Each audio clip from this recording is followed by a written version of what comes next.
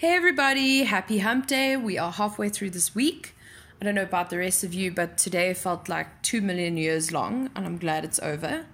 I realized today that I hadn't explained anything about the Coffee Diaries, why I'm doing it, what's the reason behind it, the thinking behind it, nothing. So I thought I'd take this opportunity to explain that to you all.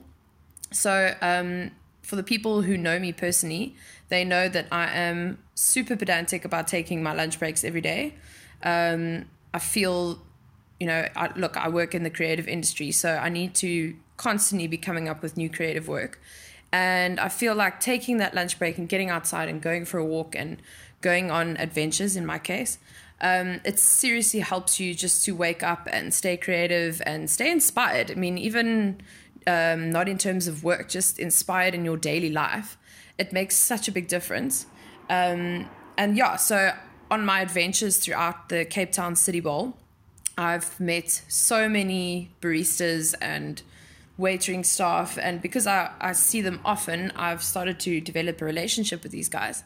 And so you get chatting, I mean, a perfect example is someone that I'm going to interview for next week's episode of the Coffee Diaries.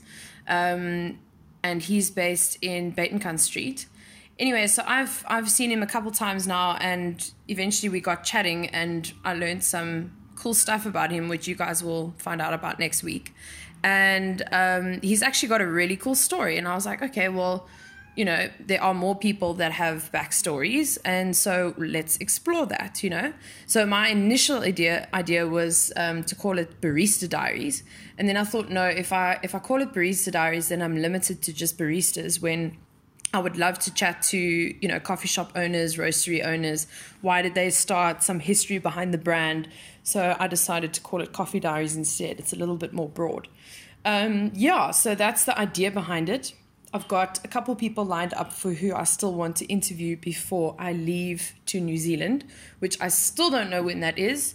So frustrating. I speak to people all the time as they find out that I'm leaving, and they ask, obviously, when are you leaving? And I still don't know. So, time is limited and I need to act with that in mind.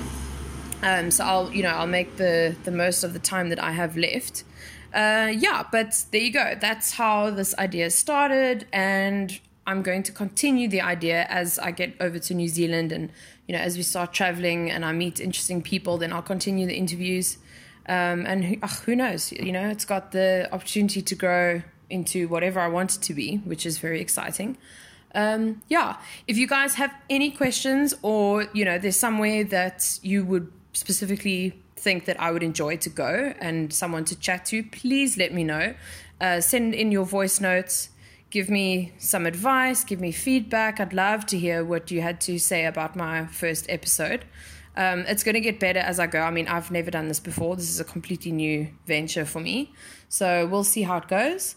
And I'm looking forward to hearing from you. Have a wonderful week, and I will chat to you soon. Bye, guys.